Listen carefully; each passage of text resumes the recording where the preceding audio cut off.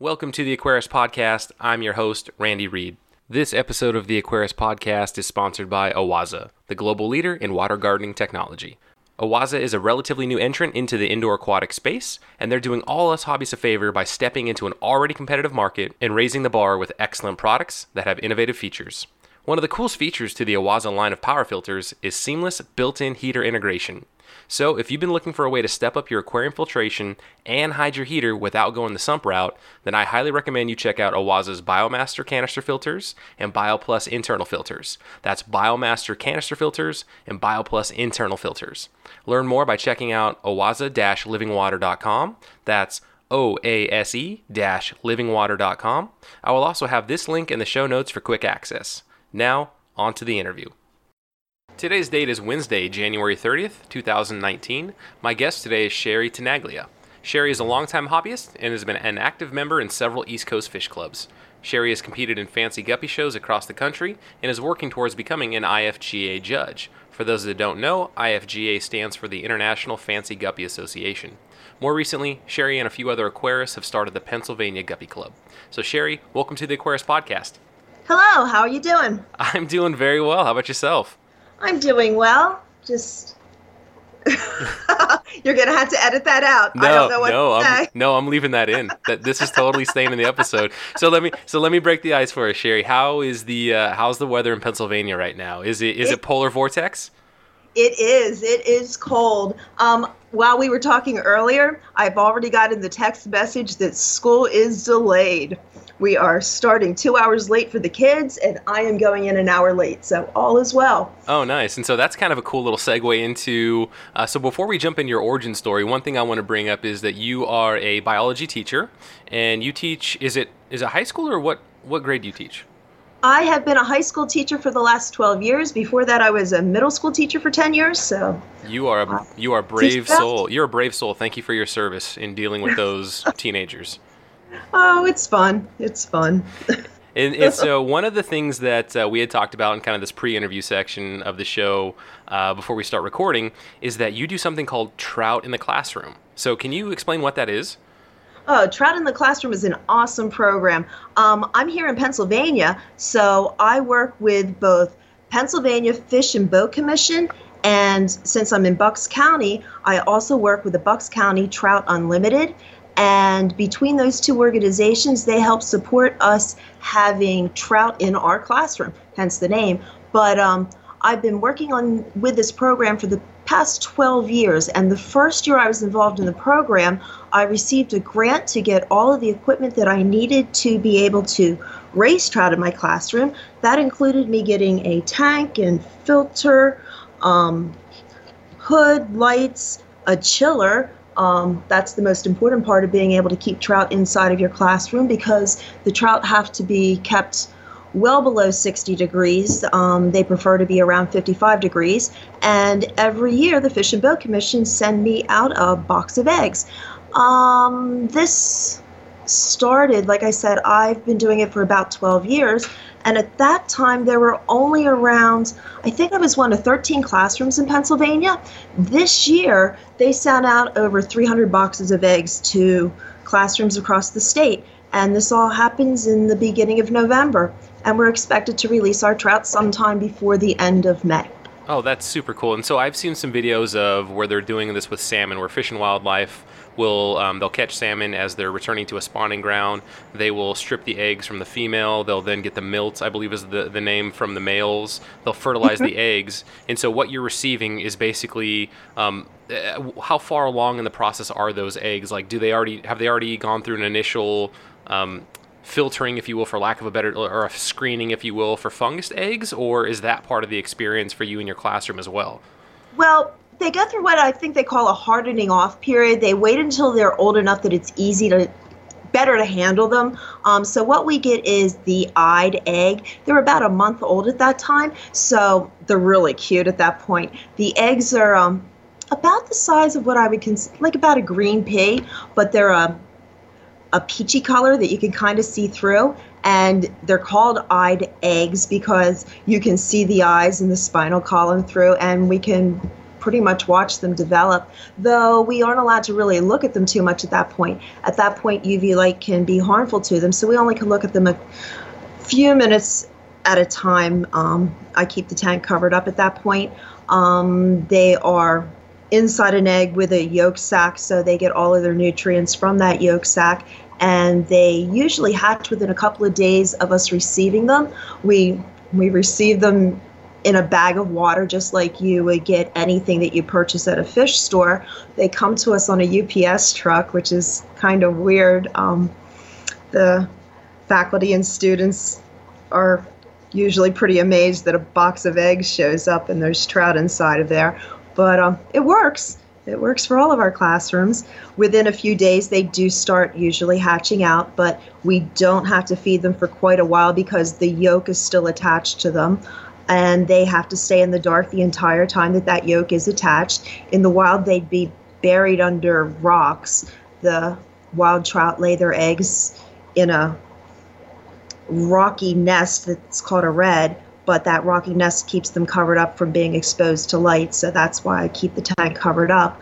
But once the yolk sac is used up, then they start to swim up or come out of those rocks, and at that point they're hungry, and that's where my trout are at this point. They're about an inch long at this point and starting to grow kind of quickly. They'll get to be what I would call a fingerling, which a fingerling is about the size of your finger, and that'll happen sometime around April or May, and that's the time that we release them. It isn't a stocking program, but it's a program to expose the kids to what native fish are like and to let them know what the ideal conditions are for fish in the area. A lot of them don't get the chance to see native fish. A lot of them don't go fishing. A lot of them don't know what wild fish need in order to be healthy. So while we're not trying to stock the local waterways, we are trying to foster a nice love of nature in the students and hope that they want to try to preserve what's out there and hope they start to like fish. And I think the kids do like fish because they have fish in the classroom. And yeah, and it's growing. Yeah, that's awesome. That sounds like such a cool program, and I wish that I would have had an experience like that as a kid. So the aquarist in me, I want to know when you get the eggs. So we know with African cichlid mouth brooders, we use egg tumblers and other things to simulate that kind of action. Are you able to just sprinkle these eggs on the bottom of the tank and then keep it dark, and that's sufficient until the eggs hatch? Well, this year we had a little accident and the eggs went to the bottom of the tank, and I think that's why we lost a lot of them. This year we didn't do nearly as well with the trout as I'd like to. Normally we keep them in a little box, like a little breeder box closer to the surface, and that's mainly, like, we don't do any tumbling with them, and if we lose eggs, it's usually because they do develop a fungus on them. So we probably would be better off with some kind of tumbling situation, and maybe I'll look into that in the future. They don't supply us with tumblers, and no one's ever really brought it up. But I try to keep them aerated just with, I do have the chiller running, and there's a lot of air that comes out of the tubing from that, and I try to direct that onto the bottom of the basket. I also have air pumps going because they do like to have a lot of oxygen in the water, so I try to keep the air circulating around them, but they still seem to be pretty susceptible to the fungus. Like you said, in the beginning about waiting for them not to be susceptible to fungus, and when we get them, we get a huge number of them right away, and a lot of them already have succumbed to fungus on the trip to us. Oh, interesting. Yeah. Do you ever experiment with methylene blue or anything like that to help keep the fungus off of them or to prevent it? I haven't, and I think in the future I might ask them if I can, but they're kind of picky about what we're to do that way. But this year I had more fungus issues than I ever have in the past. And I think a lot of it is the warming up on their way to us. I'm further away from the hatchery than most classrooms are. The hatchery's in the middle of the state, and I'm on the far eastern side, so it takes longer for the eggs to get to me than it does to most. Most of the schools are pretty close to the hatchery, I believe. Oh, interesting. Would they let you ever show up with like a Yeti cooler full of ice and pick them up yourself to maintain that cooler temperature? I did. One year I was very lucky. I took a sabbatical 2 years ago, but the year that I took a sabbatical, I got to go out there for the egg packing day, and on the egg packing day, I brought things back for people. And that was awesome, because I get my delivery like 2 days instead of 1 day because of being so far away. But the people who get them sooner, I think, have more success. Oh, well, that's very cool to hear, though, that you were able to pick it up one time, and yeah, maybe in the future they'll let you pick it up again. So I guess my last question around Trout in the Classroom, super cool program. If anybody listening to this, if they're kids, if you have grade school kids or high school kids, go to the website and look it up. Yeah. And it's just a PA program. Almost every state in the country has it. And you mentioned the salmon in the classroom. In the western states, they do salmon in the classroom. So they could just do a Google search for like the trout in the classroom, or incorporate their home state into that. They also have other things like each state has their own like big curriculum binder to go along with it. This is a program that I've seen it work from early elementary school all the way up through high school. There's a lot that you can do. There's things that can happen in your science classroom or in your art classroom. It could be in a interdisciplinary. There's a lot that you could do. And they do involve it's always with the Fish and Boat Commission pretty much, so they really would like to see the fishing aspect involved too, which is kind of cool also. But it gives you a chance to have a nice fish tank in your room, and it's fun. Arts and crafts wise, I got to make my first quilt. The kids all made quilt squares, and we sent them out to classrooms all across the country, and they sent us back quilt squares, and I put them all together, and it was fun. Lots that we could do. Oh, very nice. And so before we pivot away from the native fish and start talking about the tropical variety, what size tank are you doing this all in? Smaller than you would think. My tank is a 55 for the trout. Oh, okay. Yeah, so I mean, you're still at least you're getting the length for the trout, because I guess I'm picturing in my head that they're just kind of head pointed into the current and swimming, so like they need more length as opposed to that back to front depth. Yeah. Yeah, very and cool. They're not that big when we release them. Like I said, they only make it to about 3 inches before we release. Some people only keep them around for a couple of months. Everybody's in a different situation. I have to drive about an hour to find a decent stream to release them in. They're very picky about where we're actually allowed to let them go. But some people have schools that they have a beautiful trout stream right behind their school. And others, because I live in a more suburban area, I have to drive pretty far to get to a appropriate place to let them go. But some people keep, like I know I've kept them to the very end of the time that they'll let me keep them, because we have to have a special permit. Normally you're not allowed to have any more than, in Pennsylvania, 5 trout at one time, and I've had over 100 at one time. So, but I have a special permit for it.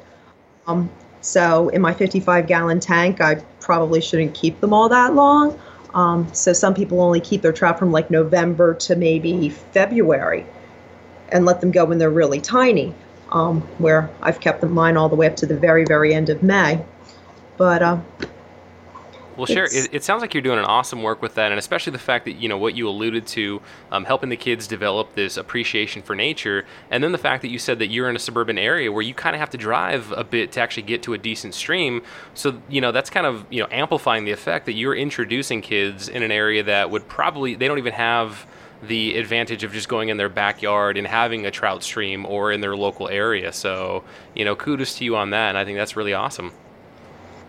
Yeah, it's fun. It's fun. I love having fish. I think every classroom should have a fish tank. There's a good excuse to have a fish tank in your room for every subject. Yeah, I won't argue with that. And so now let's pivot towards Cheri's origin story. So, you know, jumping back in the time machine, how did you get started keeping tropical fish? Well, it was those streams and backyards. I lived in a neighborhood that had small streams, and I was always down at the creek catching things and bringing them home. My mom must have been a saint letting me. Well, I think she did that too. But I was always bringing home critters and keeping them in jars. And then I found a couple larger containers, but I was bringing home the native fish and the crayfish and snakes and things like that. But then I found a slightly larger tank at a yard sale and was keeping fish there. And that was probably before I was a teenager, and that lasted all through my teens. When I was in my 20s, I still had the 20 high that I had at the yard sale, and somehow talked a brother-in-law into a 100-gallon tank, maybe. It was probably 100 to 120, and I was keeping not Africans. I've never really had African cichlids, South American cichlids. Big community tank, and loved them. Oh, very nice. Yeah, I really love things like the fire mouse and Jack Dempsey's and convicts. I know nobody loves convicts, but I loved the convicts. They were such good parents, and they all... Well, convicts are kind of like they're the cichlid version of a guppy, right? As far as, you get a male female together, you're pretty much going to have babies. So, one of the secret formulas, right, of getting people addicted into the hobby or really sparking that that love for fish is having, the spawning activity, the breeding, the babies. So, hey, there's nothing wrong with convicts. And when they can defend their babies against things like Jack Dempsey's and fire mouse and stuff like that, it's like when they could raise young in a tank with monsters, it's like you gotta respect them. It's like they take care of their kids. They're good fish. They're good fish.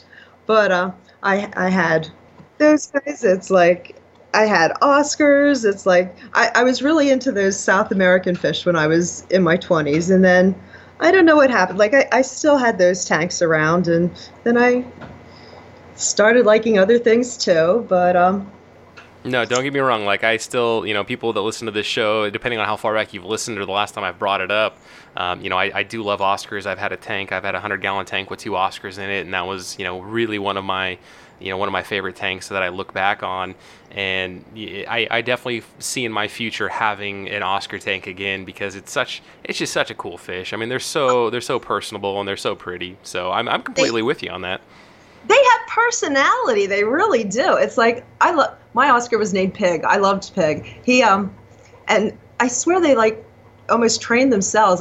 I was totally inspired by a dolphin show at one point. And I know we don't do dolphin shows anymore, but watching them jump up and catch their food, I thought my Oscar could learn to do the same thing. And that was back at a time that I had the long fake nails, and they were always painted bright colors and stuff like that. And I would hold the goldfish over the tank in my long bright nails, and my Oscar would jump out and catch goldfish with my fingers. It was so funny, but oh man, you had a trick performing Oscar. Very nice. Name Pig. Name Pig. He would jump for goldfish. Nice. And so now this kind of, I don't want to call it an obsession, but this real, deep experience and this deep passion for guppies. So when did that happen? Well, that was in my classroom also, and it was another project. I used to do a project called the Bottle Biology Project, and I love that project. You take 2-liter soda bottles and you cut them apart and you rearrange them so that you have a little teeny tiny aquarium on the bottom and you have a terrarium on the top. And if you picture a 2-liter soda bottle, that little tiny aquarium on the bottom is holding a cup of water. So it is the tiniest of nano tanks ever. So when I would do this project with kids, I would see some teachers who would tell the kids that they could go out and buy whatever they want to stick in the bottom, which was horrible because whatever you'd stick in there would die because they'd be putting goldfish in there. Or sometimes I'd see these big, beautiful fish come in and they just wouldn't make it more than a day or so. And it was horrible. So I would do this project, but I'd say, I'm going to give you everything that goes in the bottom of this bottle. And I thought about it, what would actually survive down there? So when I thought about it, it's feeder guppies. Feeder guppies are so tiny that they can live in a cup of water, and I'd give them a feeder guppy, a couple little feeder guppies and a snail and a ghost shrimp and a little handful of plants. And their bottle biology project would last forever down there.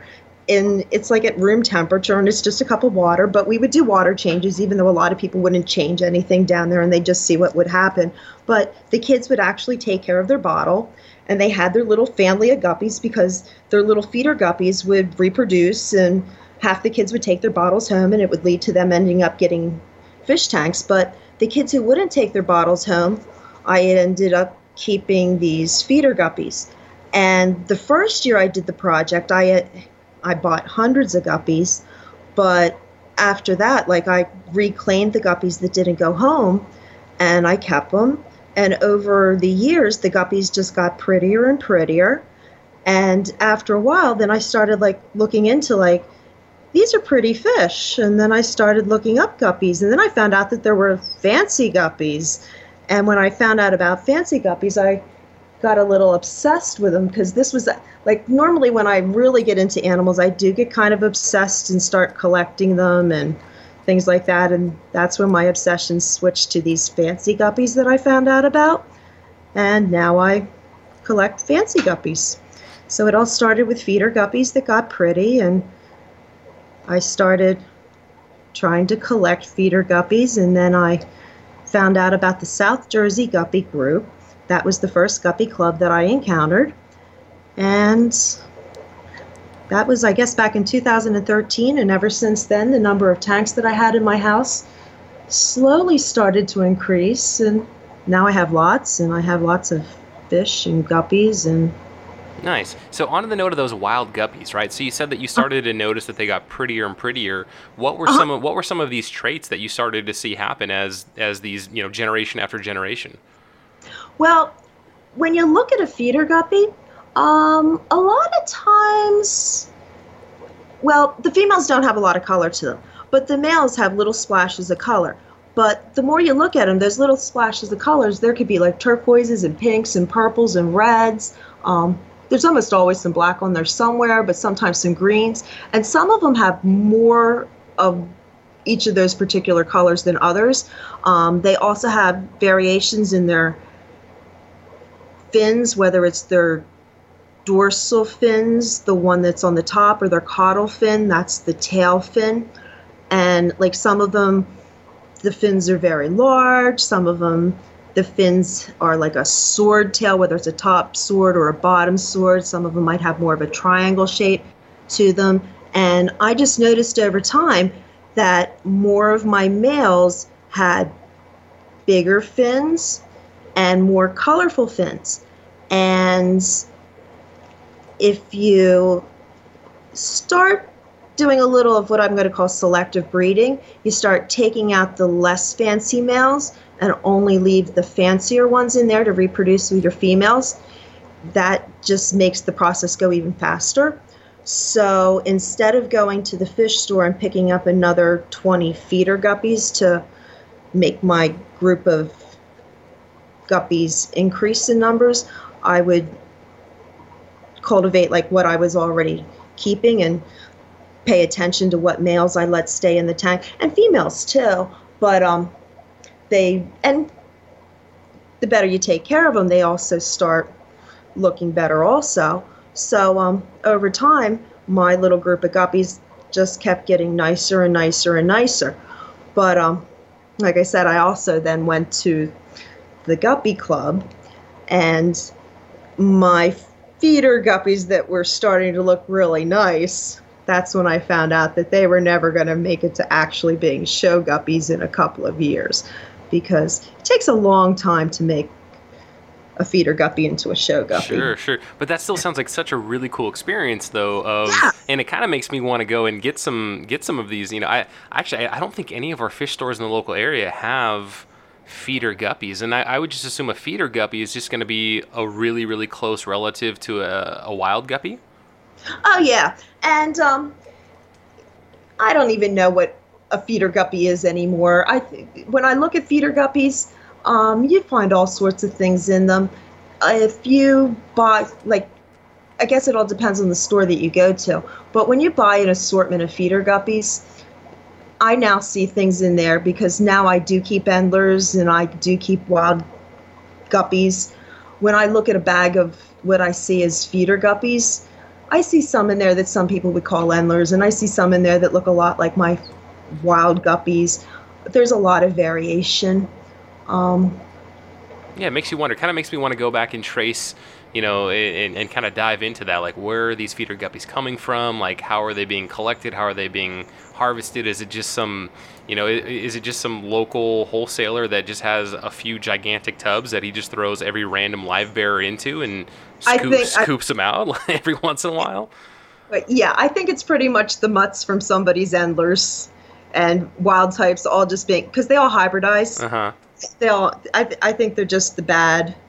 I think it's just the calls from somebody's wild type endler mixes, and I think they grow them out in ponds, and they're just. Gotcha. That all makes sense. So let's pivot then from kind of the cull feeder guppies, poor guys, to like these really, like the world of show guppies, right? So what are some of the elements of? Well, I guess what were your experiences going to your first fancy guppy show?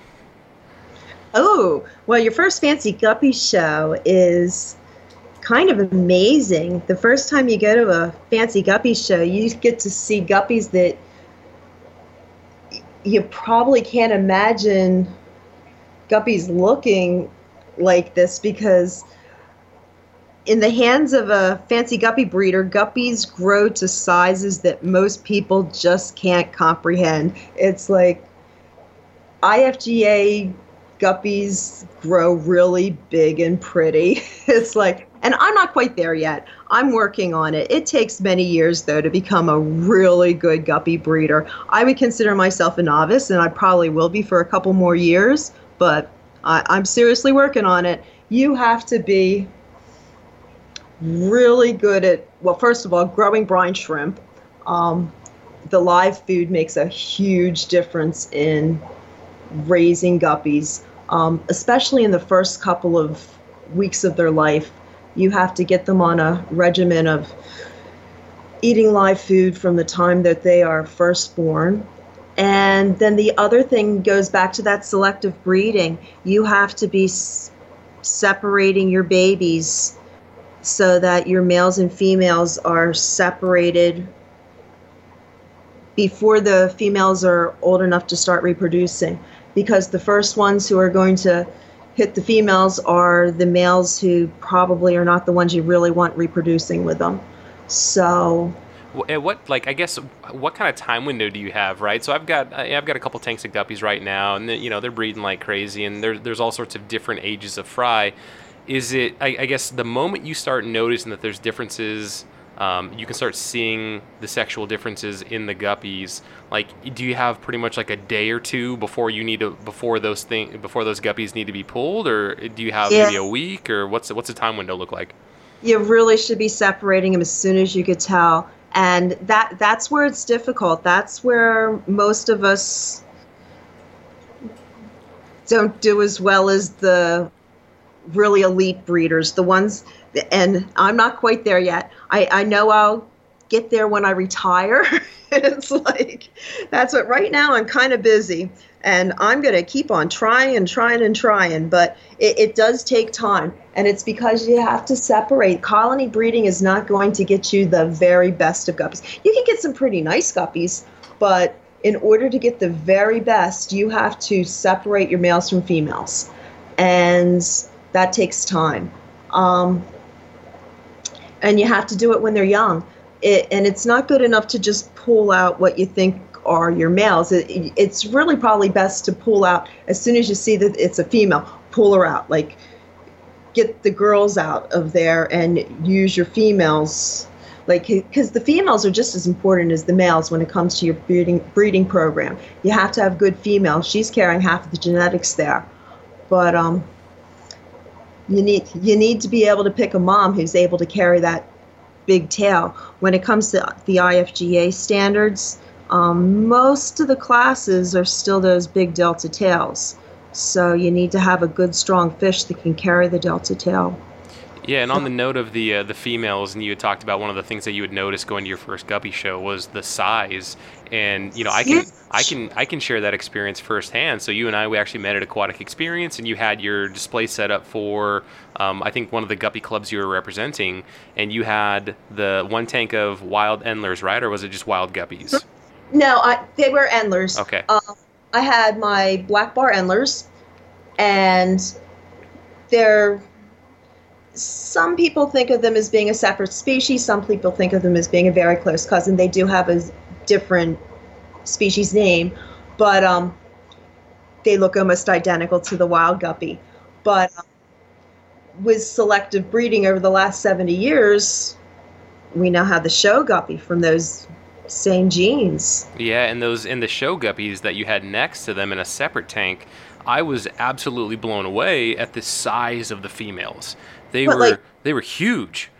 Many times larger. Like, yeah, the endlers were fairly big, but they weren't as big as those females that you had. Those were, they were monsters. So let's say, all right, so we've gotten over the shell shock, or at least maybe we're more accommodated to seeing massive sized female guppies. What else did you notice from your or experience at your first guppy show? Oh, just the number of fish entered in a show. It's like when we have a show, the IFGA has, I think we have 5 shows scheduled this year. Our first show is going to be in April in Chicago. Let me look real quickly.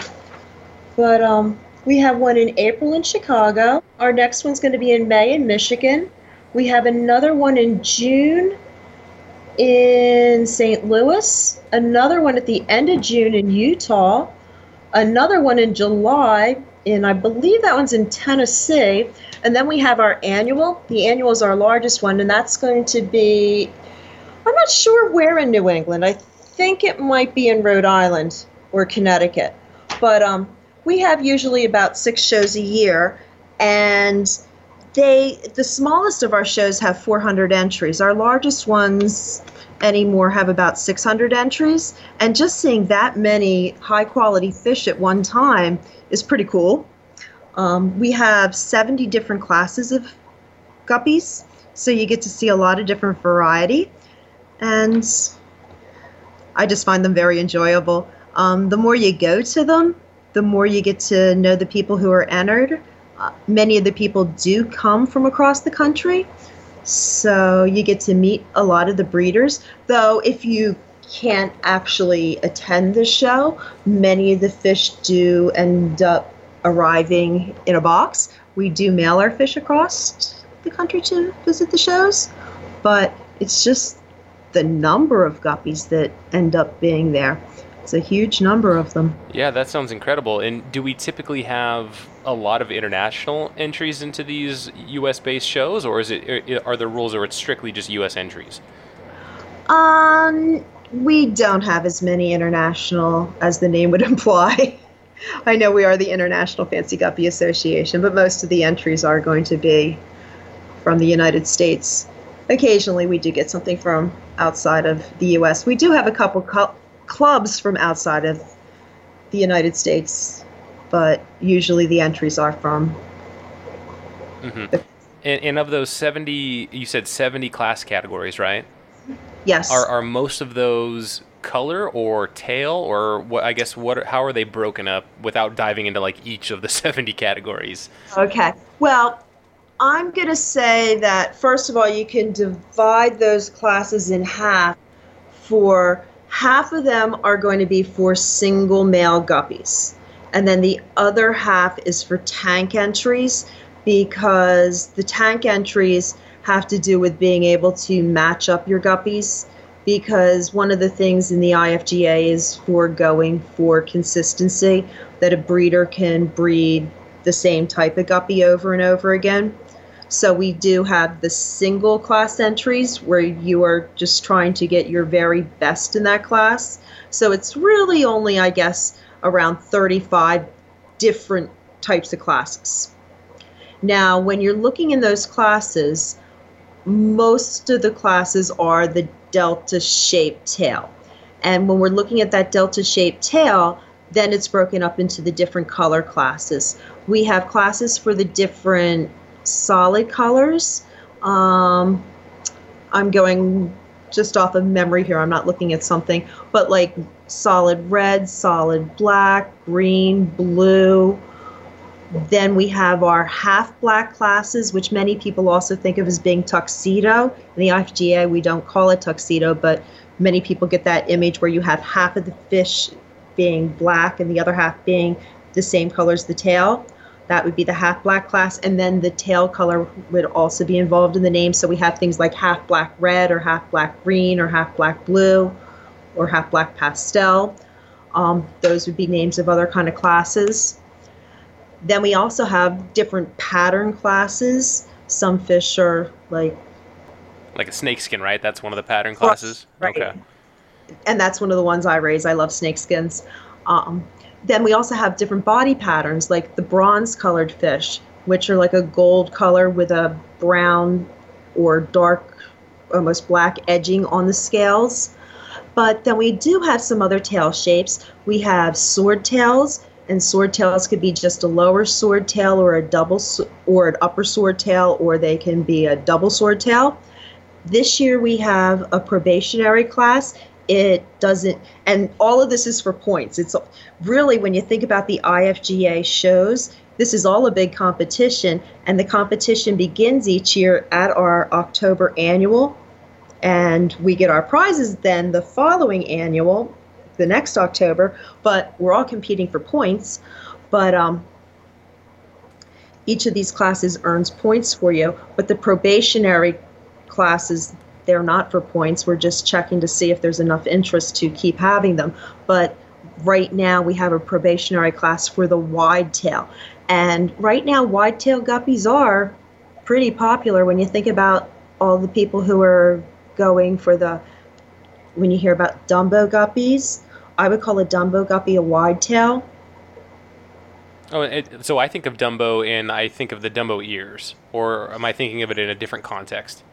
Well, the Dumbo ears, the ears are their pectoral fins, and the pectoral fins, they don't count for or against anything in the IFGA standards. I love that. I love the ears or the pecs on them. I think that's adorable. Are they their own class at least? No, it's not. They're not part of the standards. But when you look at the tail end, or what we call the caudal fin, if you look at the shape of that fin, and it doesn't perfectly fit into our wide tail class, but it's getting close. People are entering them into the wide tail class. It's beyond the 70-degree angle that would allow it to fit into the delta tail class. For it to be a delta tail, it has to be between 70 degrees and I believe 55 degrees. Well, and the tail on those Dumbos is too big of an angle. So we're throwing out angles of tails now. So how precise are we getting? Precise. Oh man, very, very, very precise. So I can already picture like some real heated confrontations of judges being like, no, man, your tail is too wide of an angle, and people flipping out because they want to enter one category and they get put in another. Fish get disqualified on a regular basis. You have the standards are very precise when it comes to being in a particular class, and when you win a particular class, your fish has met the standard. We have very strict rules. It's not like you can just, well, I was going to say it's not like you can just pick out a fish at a pet store and bring it in and enter it in our show, but you definitely can't do that, because in order to enter a fish in one of our shows, you have to have been the person to have bred the fish. That's one of the things about being, I'm going to say a contestant, but a breeder in our shows, is you have to have been the breeder. I know different types of shows, like you can buy the fish and then show it in competitions, but in a guppy show, you have to have been the breeder of that fish. And I know people joke around all the time that like anybody can raise guppies. And I guess because of that, well, you have to have bred the guppy in order to show the guppy. It's really not fair to buy the guppy. That makes complete sense. And I haven't had any guests on, or at least let me think back here on the 47 some odd episodes I've done. I'm trying to think. So we've talked about shrimp competitions, but I don't think I've talked to shrimp you should breed too. Yeah, I would think so. So I don't know the rules around the shrimp competition, but I would think any even cichlid competitions for American Cichlid Association or killifish, I would like to think that a very simple rule would be that if you enter this fish, it should have been one that you bred and not one that you just paid, $20,000 to bring it over from, a Southeast Asian, specialized breeder or something of that nature. That's just me. That's just my opinion. Yeah. I would completely support that. And the IFGA's rules, like you need to have rules in place. Things need to be black and white. So I fully support that. I guess where I didn't think, and maybe I just didn't think about it, but having a 55 to 70 degree angle for a tail, like that just seems that like the rule makes sense. Don't get me wrong. We have to have our categories for tails, but it's like, wow, like that's serious. Yeah, and if you go below the 55 degrees, then you're into a veil tail, which is another category that we have. I feel like the only one I'd be able to really spot would be like, yep, that's a sword tail. Like that's a one single sword tail. I got that one down. And that's why I'm still not a judge, though. Well, I actually know the angles and stuff, but to become a judge in the IFGA, there's years of training that goes into this. I have been trying for years now. There's exams that we take, both visual and written. We study. Yeah, so that's Cheri, you just set me up for. I love it when guests do the segue for me. It's so awesome. So becoming an IFGA judge, like that is, so it's always one thing to organize an event or a competition and have people participate. Whether it's putting up money or finding a venue, but then this extra layer, this extra burden where you have to have people who aren't going to enter. I don't know, maybe a judge can't enter. I don't know. There's probably some conflict of interest there.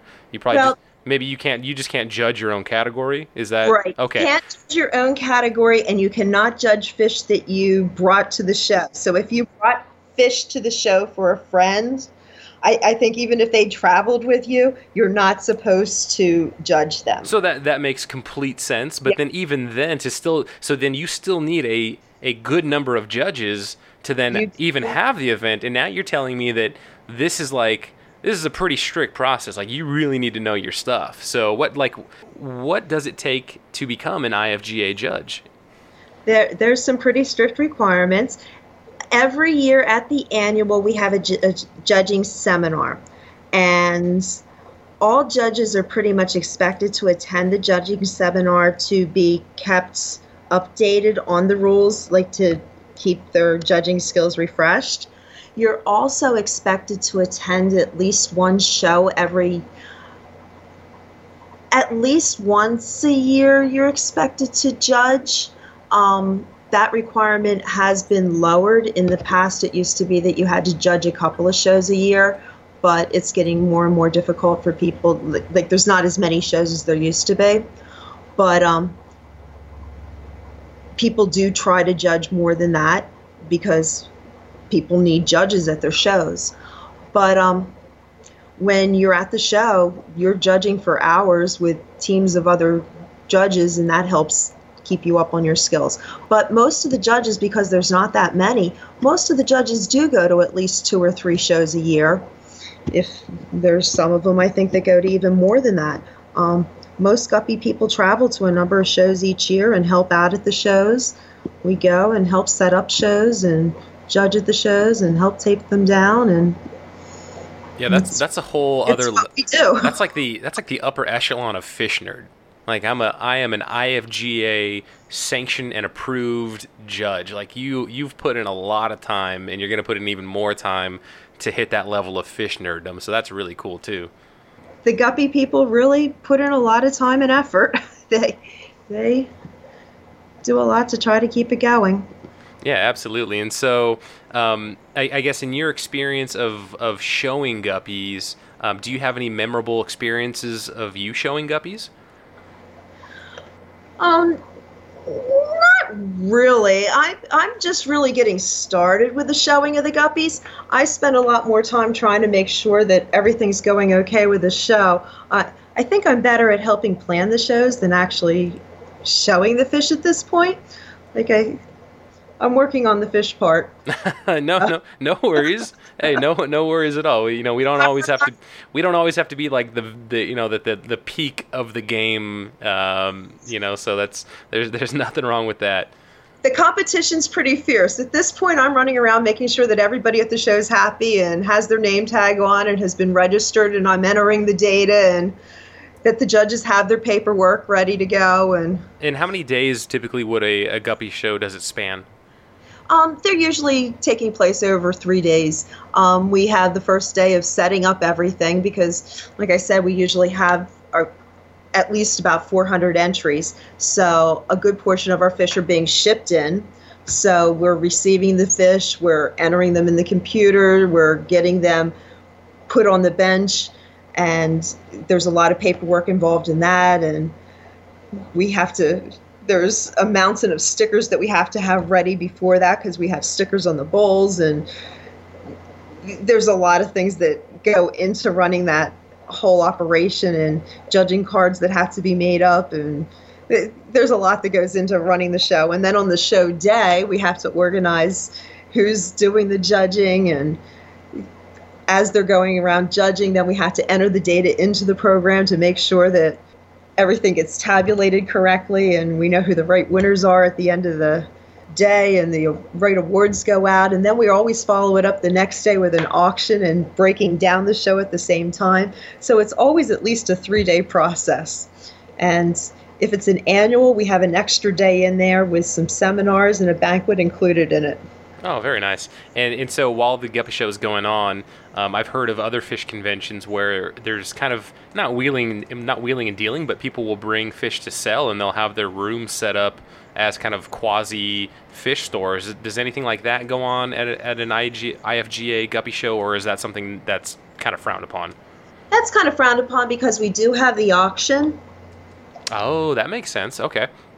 Yeah, I guess there's always going to be a little bit of it, like, because everybody's they're all friends, we all know each other, so it might be, and you don't see each other except the last show, which was a couple months ago, so it might be the kind of thing that, hey, bring me a couple of these, but there's not going to be. Yeah, no, that's a very good distinction, right? Between a show and between like a convention, because I know with the shrimp competition there was some shenanigans that had happened, and wanting to auction off the shrimp at the end of it, which helps support the organization, and maybe kind of the same thing happens with the Guppy Show then.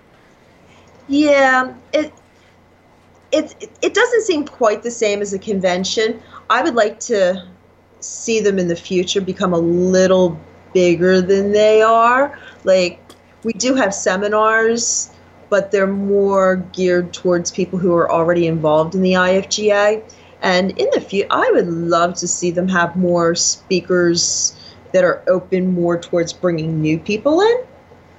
But maybe in the future. Mm-hmm. Do you tend to find that like the general public will find out about these events? Maybe it's advertised in the newspaper, and you'll get people coming that just needed something to do on the weekend, or is it pretty much like you have to know that this thing's going down to show up?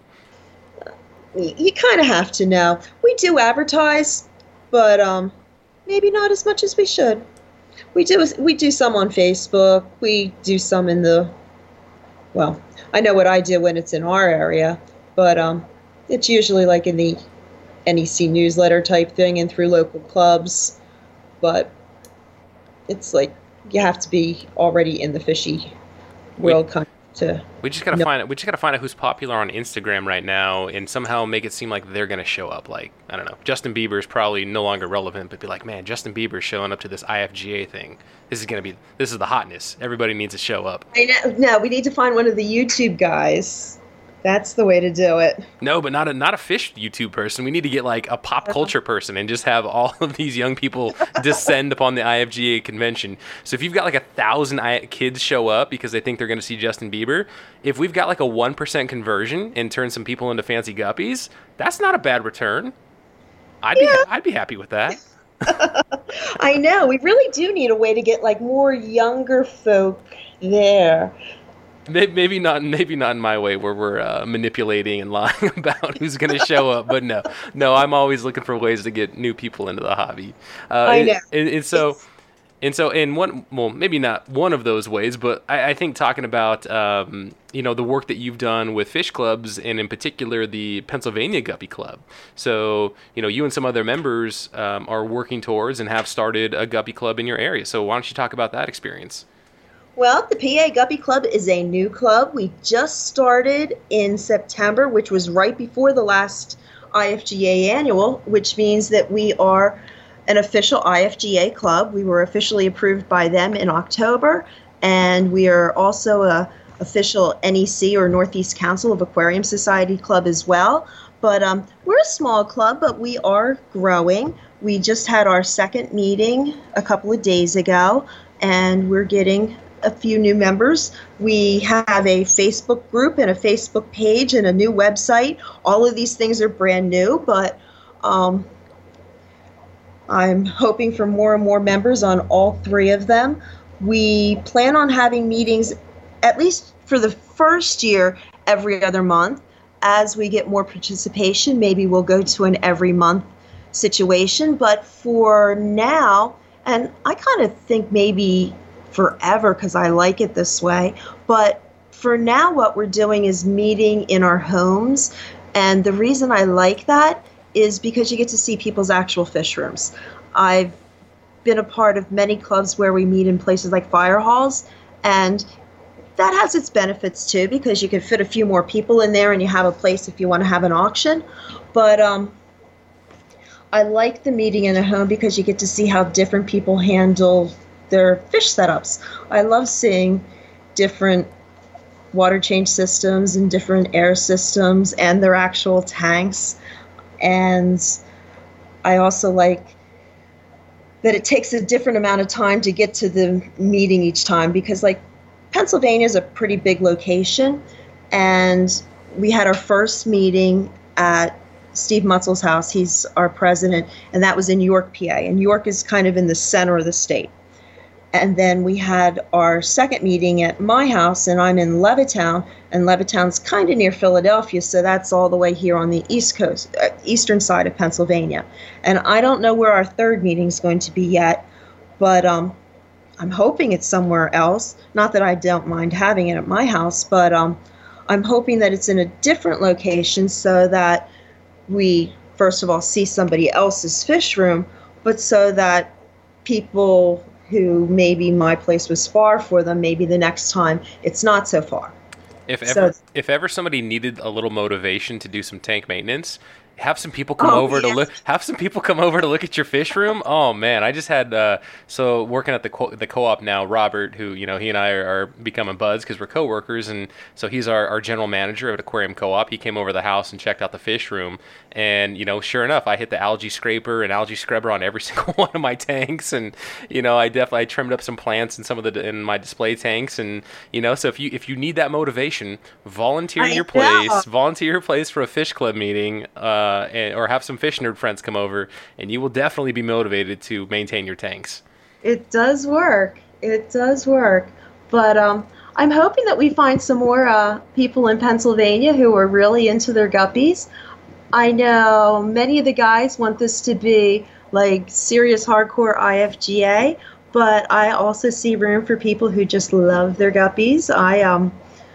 I want to show guppies and be an IFGA judge, but I have way too many tanks of endlers, and I also have other live bears that aren't even guppies. It's like I like live bears in general, and I think there's lots of people like that in Pennsylvania. And we also have, at this point, we're getting just as many members who aren't quite living here in Pennsylvania.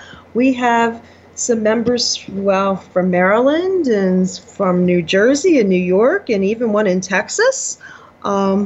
So even though we're calling ourselves the PA Guppy Club, if you have friends in PA or just like us, you can join us too. Maybe someday, even though I don't know how to do like a live cast type thing, I think I might learn someday. I don't like to show my face. I don't know why. But we're going to learn how to do that so that if you don't want to make the 5-hour drive across the state, that you could still join us. We'll learn how to do that someday. We just need some kids to join us.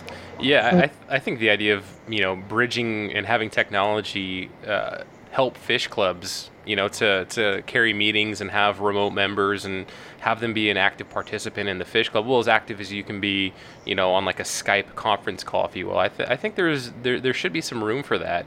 That we can start incorporating those kinds of things, because even in my area, I live 30 to 45 minutes with no traffic from where my fish club, the Seattle Aquarium Society, meets, and with traffic that could be an hour and a half. If really bad, it's an hour and 45 minutes, and that alone could be like, I guess I won't make this club meeting. But if we had a way to engage with each other through still have the club meeting, but maybe have it on Skype. And I know that Eric Olson does a fantastic job of recording it and making it available for members. That's exceptional, and it's great that we do that. But maybe there is room for having some type of a live interaction. I know. I really want to figure out how to do that. I've seen a couple of clubs who are working on it, and I want to work on that too. I want to just get as many people involved as possible. I would totally join one of your guys' live stream calls if you guys are doing a fish club meeting. That'd be awesome. Oh, cool. Good. Well, we will invite you when we try it. Maybe a March meeting. Yeah, awesome. And so any outside of the box, so you've talked about how maybe some members are like, yeah, we want this to be hardcore IFGA, like we want to focus in, not Fight Club, but we want everybody to be like really well trained, and we want the best guppies. Well, yeah, like we want the best guppies, and we want to encourage each member to produce the best guppies, right? So we're encouraging each other to have really high IFG, or to hold to a really high IFGA standard. But at the same time, like it almost feels like there should be room for, hey, maybe it's sacrilegious, but maybe we set up a nice little booth at like the local PetSmart or Petco, and just let people in the general public that wander through a PetSmart or Petco on a given weekend see these fancy guppies, just like you did at Aquatic Experience. Like maybe that gets some people that were maybe they have a guppy tank, and that pushes them over the edge, and they now realize that, oh my God, like there's this whole world of fancy guppies, just like the experience that you had. I know. It's like I'd love to have them be able to see what guppies could really look like, because you just don't get that when you go to a pet store. It's like I have some pretty nice pet stores around here, and they don't have guppies that look like the ones I see at clubs.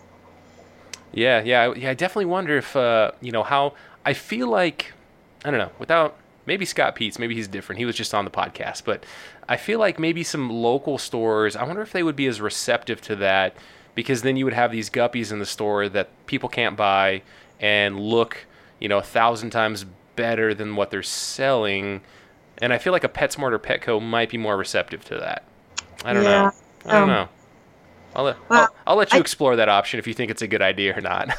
I just want to try to keep on going to things like Aquatic Experience and showing up with guppies and get everywhere I can like that. Yeah, so will Pennsylvania Guppy Club be at 2019 Aquatic Experience? I'm going to try. I'm also going to be at the NEC convention with guppies. We're going to have a little guppy exhibition show up there as well. Oh, very nice. And when's that NEC convention? That is April 12th through 14th. That is in Cromwell, Connecticut. And people could enter that one as well. There's online registration for that at the northeastcouncil.org. But we will have some of our IFGA guppies there. But we have a class at that show that isn't in the normal IFGA show. We have an any other shape class there. So any guppy that you love, you can enter in our show. Huh. That sounds like a lot of fun. Yes.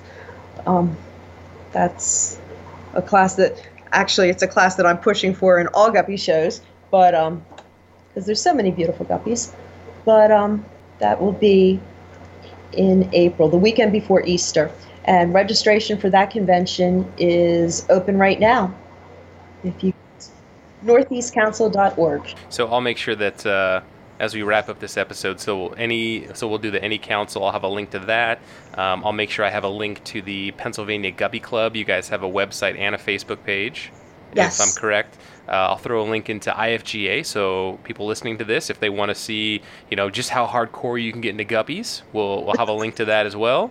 And if I remember, which I should, because I'll put a star next to this on my notes, Trout in the Classroom. So I'll see if I can find the Pennsylvania link to that, or if there's... I'll send it to you. Awesome. There we go. So Cheri, thank you very much for coming on and talking about your experiences in the hobby and all about fancy guppies and, the super cool program of Trout in the Classroom. So you are certainly doing your part for the tropical fish community, but also just to foster that appreciation for nature and aquatic animals and the youth in your area. So, thank you very much for taking time out, Cheri. I really appreciate it.